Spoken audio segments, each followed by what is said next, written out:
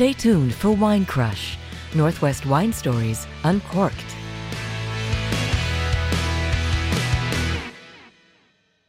Welcome to Wine Crush, where winemakers tell the stories behind the vine.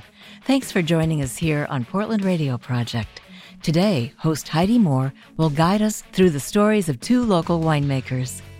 The first comes from a small production winery that strives to make the finest German and Alsatian-style wines in Oregon. The other tells the tale of a new vision for a previous estate that involves enriching the local community.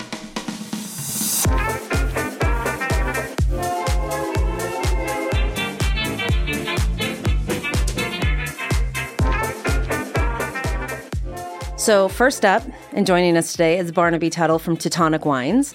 And we've been kind of chatting about where you're going to start your story, but you just need to take it away and see what happens.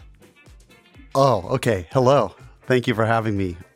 You know, my mind is very diffuse and it's hard for me to make something tangible out of this question. But I guess if you had to have a hard concrete fact, it'd probably be when I hustled a job waiting tables at a fine dining restaurant in Portland, and they took me aside and encouraged me to take wine classes because I didn't know anything about wine. And the classes blew my mind. I wasn't expecting to enjoy it. I thought wine was this pretentious, elitist nonsense, and we did blind silent tastings, and I was absolutely blown away. So was that kind of the beginning of the love affair, so to speak, with wine? I mean, it was kind of the beginning of where it all started. Absolutely. Yeah, because you and I had some crazy conversations about, well, lots of things, but we really got into the food and wine, and you sent me home with the most incredible bottle of wine. I made Thai food with it that night. So let's kind of back up a little bit and kind of talk about your background before that, because you were not a wine guy. No, not at all. Yeah. You know, I think that I had a very unusual upbringing. I grew up in Portland, and my dad was a television journalist. He worked for Channel 8 News. And then I lived with my mom in North Portland, which was a little bit more, working class, a little more rough around the edges. My mom, though, great woman, college educated. I don't want to say that she wasn't, but I definitely, I went to rough schools and, seen my share of interesting things happen in my childhood. And I got to see the world from both sides, which I think was a really good experience base. Washed dishes in restaurants through high school, actually even a little after high school, and back at the house, that sort of thing. Oregon Iron Works out in Milwaukee, and also Wildcat Auto Wrecking. And that's when I came back to work in restaurants. And this time I said, well, if I'm going to do it, I'm going to wait tables because I want to make more money. Oh, absolutely. I mean, that's kind of where the money is typically made as far as the restaurant's concerned. I love the fact that you have such a blue-collar type upbringing coming into the wine world, because a lot of people do come from a science background or they come from something else, but you're coming from a completely different side and more from the food side than anything else. So let's kind of talk about that food again, because that was a big passion point for you when we were chatting. Yeah, I like to cook. I like to make things. I love really rustic, wild game, pate. I'm not afraid of organ meat. Super respectful of vegetarians, though. I don't want to say any of that stuff, but I do wonder why, people that feel they're carnivores, they don't want to look at the head. They don't want to butcher it. They don't want to have anything that tastes like meat. Oh, look, there's a chicken strip. There's a hamburger. I mean, the real joy for me is, eating a blood rare duck breast or, making mousse with the liver and kidneys of some wild animal and then being able to pair that with a wine and spending, 3 days in the process.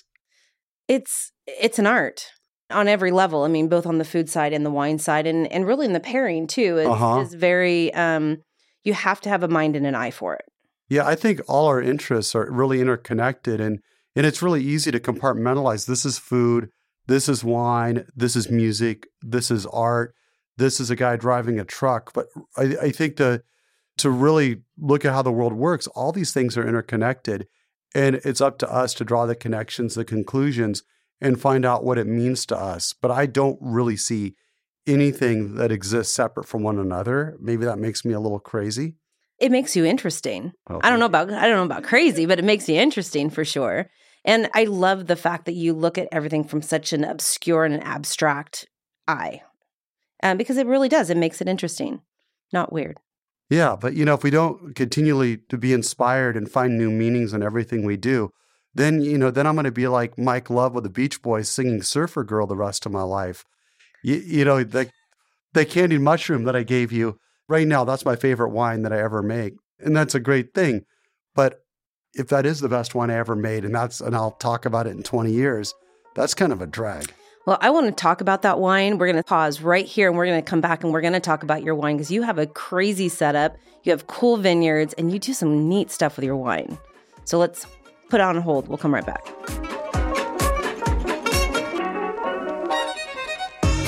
Support for Wine Crush comes from Country Financial Insurance, offering simple steps today to solve big problems tomorrow. For more, go to countryfinancial.com. Are you ready? I'm ready. Okay. We left off talking about vineyards and wine and whatever else, and you've mentioned this candied mushroom white wine. I've mentioned it. You've mentioned it. So let's actually describe what this is and kind of go into your wines because they're different. You have a different spin on things. Do you want me to explain what the wine is, or do you want me to explain the inspiration for the wine and then Paul Harvey the rest of the story? Whatever toots your horn. Okay, so let's talk about MSG and umami. So a lot of people think they're allergic to MSG. It's a natural occurring thing. It's almost everywhere. It's if you slow roast meats, vegetables, Parmesan cheese, mushroom, soy sauce, fish sauce. And a lot of these ideas about MSG being unhealthy were racist cultural stereotypes that started, I think, during World War II. I'm not positive on that. And David Chang at Momofuku has been taking fungus and fermenting it. I don't understand the exact science of what he's doing. And I kept thinking about that over and over, and I was really fascinated. And I got some Riesling that was covered 100% in botrytis. Botrytis is a type of fungus that covers the fruit and concentrates flavors and sugars. And it can make good dessert wines, but it also can make problematic wines, especially with red wine. And I decided to run with it. And it wasn't super ripe. It was what the Germans would call Cabernet, or just probably, average ripeness for Riesling. I crushed it, soaked it with the botrytis for 4 days, trying to get as much flavor from the fungus, as much of those enzymes as possible. And we fermented it in barrel with wild yeast, which we culture from the vineyard. It's called Pied de Cuve. You go to the vineyard with a sterilized 5-gallon bucket, smash a bunch of fruit, lit it, kind of like making a sourdough starter. So we had this wild culture that we'd made from the vineyard because I feel the idea of terroir, wine tasting like the place it's grown, is not just a single place, but it's a biology and is your ability to include as many of those factors as possible. So 4 days skin contact with the fungus, press it off, ferment it in barrel, a lot of batonnage, which means stirring the lees. And then we allowed the wine to develop a film yeast, which is another type of fungus that grows on top. And then we'd stir that in like pancake batter once a month or whatever. And the idea was just as many types of fungal properties in concert with each other. And I really feel I need to send this to a laboratory because I'd like to know absolutely that it's MSG, but the wine has the impression of saltiness in the finish. Mm-hmm. And as you know, it doesn't really taste musty, which was a huge surprise. I thought with all that fungus, it would taste like a basement. And it doesn't. It doesn't smell like a basement. It doesn't taste like a basement. It was fantastic. It's super different because it's not like a normal Riesling or normal wine. It does have that umami kind of characteristic, whatever that means. Yeah, and I do want to say that, the whole natural wine thing, which I feel I'm part of, I think that because my wines aren't cloudy necessarily or don't have the the reduced aromatics or volatile aromatics, people think, oh, you're not natural. But all this ties into nature. But I consider myself the scientific wing of the natural wine movement, or as I like to say, hashtag natty, not nasty. I love it. Following it. Yeah, gotta love it. Gotta love it. So you're kind of known for Alsatian type wines, and I think you're whites. Almost more than anything. I mean, everything I see from you is very white driven, very Riesling driven. Is that where your heart lays? Well, as I got into wine after I took those classes, very quickly I discovered I like wine from colder places. I like really nervy acidity, lower alcohols. And I think it depends on our palate. Not everybody's different, but for my palate, I can taste the terroir a lot easier on a wine with less extraction. And so naturally, you gravitate towards what you want to drink. And a year later, after that class, I was the wine buyer at this restaurant. I invited an importer to come in, Ewald Mosler. He brought in 14 Mosel Rieslings, and it blew my mind. I mean, it tore my brain apart. And I went home that day and told my wife, I'm going to quit my job and learn to do that. And I want to talk more about that, but we got to just take a short, just little snippet of time, and we're going to come back and talk about more wine. Cool.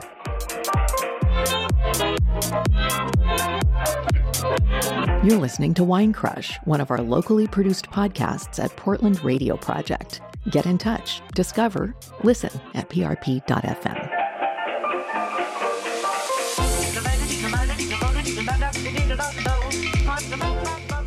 So I interrupted you talking about these Alsatian cold-weathered, climated wines, and I want to talk a little bit more about that, but I want to make sure that we mention where your vineyards are because, one, you have a cool one in your backyard, which is not normal for downtown Portland, and you have some cool sites that you're utilizing for your wine. So let's start with the wines that you're doing and make sure that we talk about the vineyards that you're sourcing and what you're doing in your yard. Sure. So yes, I planted a vineyard in my yard in 2002, and it was great because I had the OVS book, Oregon Vineyard Supply, and I learned to build the trellis and plant the grapes and how to manage them. And it's also kind of like having a little bonsai forest. Like you have a stressed out day, you can go prune and spray and do your little things. But we had the opportunity, our good friend Gisela Green allowed us to plant at her farm in Alsea, Oregon. So to my knowledge, this is the only coastal Pinot in Oregon. We still work with the fruit. And then we have another vineyard off of Stafford Road in Wilsonville. And on a cliff. On a cliff. It's all rock. There's no soil. When we planted the new Riesling block, we had to use a jackhammer to get those plants in the ground. And it's about 60% grade, and it ends in a 150-foot sheer drop. And we had to build a fence down there to keep us from falling out. Which you showed me the picture, and that's like a death by vine if you're not watching what you're doing and you fall off the cliff. I mean, it's intense. You know, we looked at that area, which is now the Riesling block, for years, and we always joked about planting it, but we figured it would be impossible. But the family that from the Mosel Valley that taught me to make wine, they were there, we're drinking some beer, and like, Barnaby, just make it. This is nothing. Just make it. And so next week we started making it. So how long has that been planted now? 13. So you're sourcing fruit off that? Yeah, for sure. So that's part of your lineup. So is everything that you're doing estate, or are you buying some? No, that's a small percent. I work with about 14 more vineyards. And ideally, the vines are older vines. I look for colder sites, higher elevation, dry farmed, and a lot of South Valley. I love the fruit, you know, Junction City area, Eugene. But I'm open-minded. Anywhere I can find cool Alsatian, German varieties, elegant wines, I'm super open. So other than the Riesling and the umami wine that we talked about, what else are you doing? I made a wine called Seafoam, which was a white Pinot. Actually, it wasn't as white as I expected. It had a little color. But I was trying to create the expression of Muscadet from Pinot Noir. So fresh acidity, a little leasiness, salty finish. Did not go through ML, but bone dry. The oyster wine. And we do a lot of fill blends. We do one called Sprockets, which is a single vineyard Scheurebe, Huxelrebe Pinot Noir blend, white Pinot. My Rieslings, of course, Gewürztraminer. Doing Gunnar Veltliner this year for the first time. Super stoked on that. That's a lot. I mean, I make 25 different wines a year, roughly. Holy cow, you didn't tell me that. I forgot. That's crazy. There's a lot of things I didn't tell you. I can tell you other things too. Okay, we need to make a date, and I'm coming back, and we're actually going to taste through all these. Well, we babies. need to do some fishing or something. Oh well, we're going to do that too. Cool. So you bring the wine, I'll bring the fish and the boat. So that's okay. So we need to make sure we are telling people where the tasting room is and where to find you. Sure. So I'm at 3303 20th Avenue in Southeast, basically like a little ways off Powell on 20th Avenue on the south side. We're open 7 days a week through September, which means nobody's going to hear this. We do a Seafood Sunday event, big cookouts, super chill environment. You do live jazz, we spin vinyl, and it's a wine bar, but I really want to have a tavern kind of dive bar vibe. Sometimes you'll catch me there. I'll be working on my muscle car in the parking lot. You know, it's a bastion of old Portland. I love it. So I'm going to cut you off there because you and I could talk for hours, but I know you and I have a dive burger date somewhere that you've told me about, and I'm coming back to drink wine. Let's do it. And I will take you fishing, I promise. Cool. So thank you for joining us, and we'll talk later. Oh, thank you very much. Okay. Support for Wine Crush comes from Country Financial Insurance, offering simple steps today to solve big problems tomorrow. For more, go to countryfinancial.com.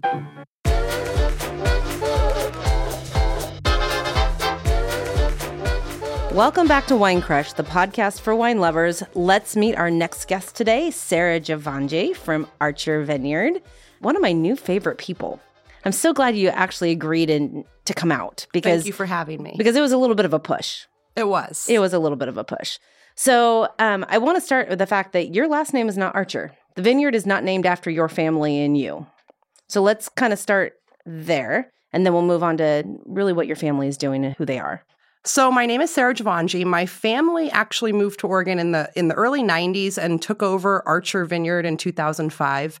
So the history there was Don and Grace Archer had planted the vineyard in 1989, and we have 30-year-old Pinot Gris and Pinot Noir vines. And my father's background is in architecture, and my mother was actually a PhD professor at Portland State. So naturally, being that we came from different places in our background, we had a vision for coming into Archer and sort of honoring their respect for the land and the hard work involved in the industry, and have since evolved it to be a tasting room and a custom crush facility. And yes, and also this estate vineyard that we're honoring. Which I love it that you guys are actually honoring who they are, the hard work they put into it, and really kind of running with it, giving it that homage that they deserve and they need. But your guys' background, all of you, is very interesting. Right. So my father is actually from East Africa, from Kenya, but he is Indian in ethnicity. And my mother, by contrast, is from the northeast of England and has a background in social work. So there's this purpose-driven side of our family and also this multicultural element of us coming in and kind of creating this community space and honoring that the design and the view and the people that come there are as important as the sort of quality of wines we're producing in this boutique winery, and also that we're transparent with our customers in the way we treat our property and the processes for making the wine, and also that we're trying to be more sustainable with some solar panels and moving in that direction. What I loved about you was you reminded me a lot about me, because growing up on a dairy farm, I wanted nothing to do with it. I didn't want anything to do with farming. I wanted to get as far away from it as I could. And you were very similar in the fact that you kind of grew up in this wine thing and you're just like, forget this, I'm out. Right. I don't want anything to do with it. And now you're back. So I came in about just over 2 years ago, and it was very much in some ways a resistance in my own heart, because I had all of these dreams at a young age that didn't really align with the idea that at my stage in life, when I was just approaching my college years, they took over this grand new property. So I had to kind of work through some of those things, like the fact that the grapes are going to keep producing every year, and we've got to kind of figure out what to do with all these inventories. And the property that was at one point just our residence was now a public space to come and share an experience with family and friends and kind of gather people together around us living in this beautiful slice of heaven. So I think what happened was, when I did get back into the space that I wanted to be involved with my family, knowing that I like to be with people kind of captivated my soul in a way that said, wine brings people into the space that we've created, but my passion for sharing our joy is what's kind of kept me and toned me and grounded me into the role that I've created there, definitely. It's really cool seeing you in your element now. Because, I mean, when I stopped in, talked to whoever the gal was that was working in your tasting room, and you kind of entered with this presence. I mean, it was just this beaming ray of light that was like, welcome to the space. We're so glad you're here. Let's drink up. Let's have a great glass of wine.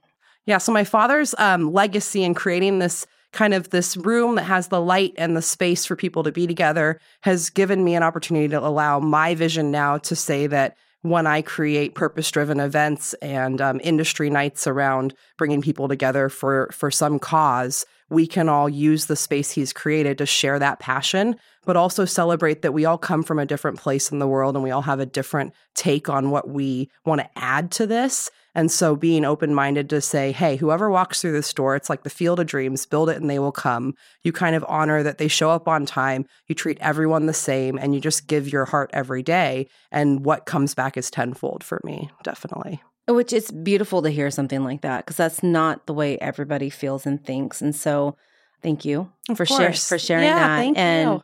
We're going to talk about some wine, because you have some family history that's part of your wine bottles and your labels, but I don't want to go there quite yet. So hold on. Hey, thanks for listening. Why not head over to iTunes and write us a review? We'd love to hear from you, and it helps others find out about our show. For new episodes of Wine Crush and to discover other PRP podcasts, check out the PRP Podcast Co-op at prp.fm.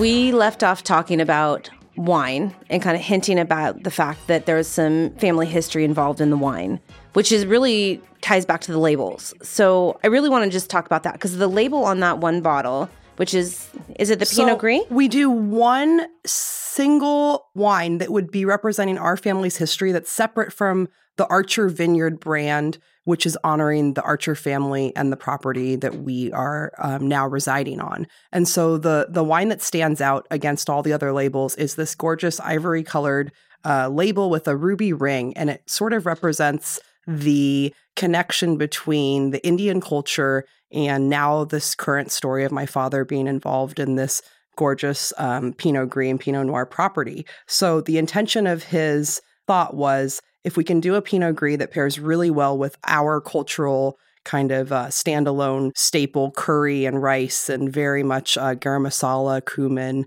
those Indian spices, then the wine would also be something that would honor the foods that he's naturally drawn to in cooking and also celebrate his family history. So we have what's been now driven to be called the Charoux Pinot Gris, which is my grandmother's name. It means lioness. And so the representation there of her being the matriarch, him being sort of the sixth of seven siblings, coming over to the United States with, his wife who is British and representing this multicultural moment in history of our lineage. And then also me being the only daughter in a family that has these three sons that are all very dynamic and different. And I've kind of become the glue that's keeping all of these elements tied together. This is the one that we've really become famous for, to really go intentionally with spicy foods and some curry elements.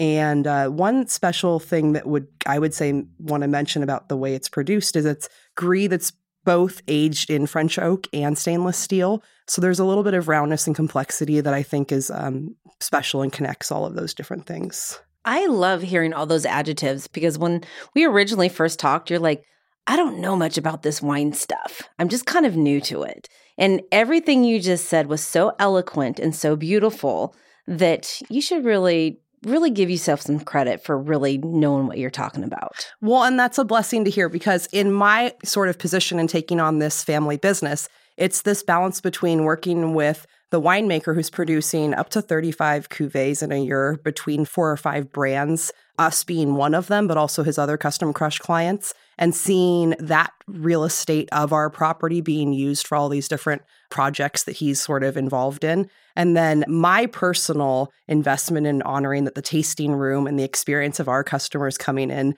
would be represented by my family's sort of generosity of heart. And then also the idea that anything that we have that we successfully accomplish on the property has to be kept in line with the idea that the family itself that lives there wants to sort of keep safe the liabilities of making sure everyone leaves in a safe way, knows the highway dangers, and kind of include that moment to say that if you're here enjoying time with your friends and family, we also want that to extend beyond when you're visiting our tasting room. So that's kind of where my staple of my energy's been drawn to, is saying, hey, there's a balance of production, the customers coming in, and really being good to my parents. And that's where I've been able to shine. That's really actually beautiful. I really love that. I love when you have this beautiful family dynamic that has multiple dynamics with it, because your brothers are all very different than you, and your parents are very different than all of you. And so to be able to come together in this one space that has this one kind of eccentricity in the middle of it with what is wine, and you be able to kind of revolve around it and really create this wonderful culture that you can share. And it's been fun to share our history and sort of our non-traditional immigrant story of how we've ended up in wine country. But it's also been really neat to say, hey, as the second generation, bringing my vision in and celebrating that we're all unique and different within our family, we're really getting to do a lot. I want to talk a little bit more about wine because we've got stuck on the Pinot Gris in your family, which is amazing. But there's more things that you guys do. So let's come back and talk about the Pinot and the other projects that you have going as well.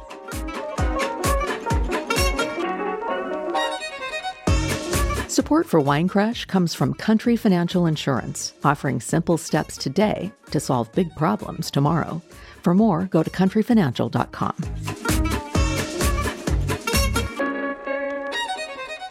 We left off talking about the estate wines. So you have a lot more going than just the Pinot Gris. In fact, we had the rosé yesterday when we were out adventuring in Oceanside, and we're so lucky to come upon some Archer wine where we were at.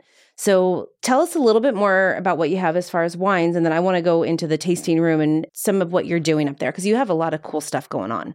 So the estate property is really about honoring that the Archer family planted these vines as a way to create their future investment in the land. Their history was an equestrian facility on the property. So knowing that they had sort of spent their last few years in their lifetime working to create this vineyard, most of what we do in terms of our production yearly is from this estate property that features the 30-year-old Pinot Gris and Pinot Noir. We're really famous for our Pinot Gris rosé, which is much different than some of the trendier rosés. It is dry, no sugar added, over 14% alcohol, and very crisp and refreshing, a beautiful summer sipper. So that is by far, for the community that comes out in the summer months, the go-to most popular wine to purchase. And for our traditional Pinots, we are so blessed to have the 6.5-acre property on site, but also to source some amazing fruit from lower elevations in Hopewell, Oregon, and also from John O'Lennock's property at about 350 feet elevation in the Dundee Hills. And then we do one Pinot Noir blend, which is kind of a mixed bag and involves some of these offsite fruits that we've blended together, but it has also taken on sort of a life of its own and become something that's really approachable and fun for our out-of-state customers, I'd say, often to come in and say, well, we don't really know about Pinot Noir, but we want to be introduced to it, and this is something that's very approachable and features some of those more delicate light notes. So we've got, something for everyone going on. You really do, and you don't really see a lot of wineries taking the Pinot Gris so seriously and doing so many different varieties of it. And so the rosé is it really is beautiful. And it truly is a summer sipper. It was so great yesterday. In fact, we didn't finish the bottle. I'm not really sure what was wrong with this, but I sent it home. So your tasting room as a whole has this beautiful artwork in it, and you have some great events going. So what's going on and where do we find you? So the tasting room is just at the gateway of wine country, 99 West, heading out of Shorewood. We're on the left-hand side as you're just approaching the downward slope into Newburgh, kind of across from the Rex Hill folks. And we're on Old Parrot Mountain Road. So you can come in 11 to 5. It's Thursday through Tuesday. We take one day off a week on Wednesdays. And during the fall season, we really invite folks to come out and see the production facility. We have an amazing observation deck that kind of gives you a bird's eye view of everyone involved in the winemaking. And that's a special moment for you to be kind of part of the story of the wines that we're producing for the following year. And then we always invite you to keep coming back out as the spring and summers approach. We have a maple tree that kind of shady covers over our deck, and the view facing west is just killer into wine country. And it's really a great event space. So Off Harvest is a great place for a party. It's a great place for a lot of different things. Yes, we're so blessed having the architect in the family, my father being so invested in creating this amazing experience for everyone that joins us. It can seat about 50 to 70 indoors, which is amazing for the winter season. We also welcome outside food. There's no reason to have to sort of plan your day around where you can get lunch in wine country. Just bring your snacks in and bring the kids and all ages, and we're happy to welcome you. We have a changing table in the bathroom, so there's no need to change your baby's diaper in the trunk of the car. And, it's this great space where we say all generations belong together, and bring your beer drinking friends. We have an amazing selection of beers on tap. And it's just this amazing opportunity for you to say, hey, we're heading into wine country. And as we're approaching sort of the Dundee and the heart of the valley, we can stop and get something just closer into town. That was wonderful. And thank you so much. Thank you for having me. And thank you so much for agreeing to meet with me and coming in, because I know it was a little bit of an arm twist. Appreciate you. Okay. Take care. We'll see you soon. Thank you for joining us for the 12th episode of Wine Crush Season 2. Have a great weekend, and we will see you at the bottom of the glass.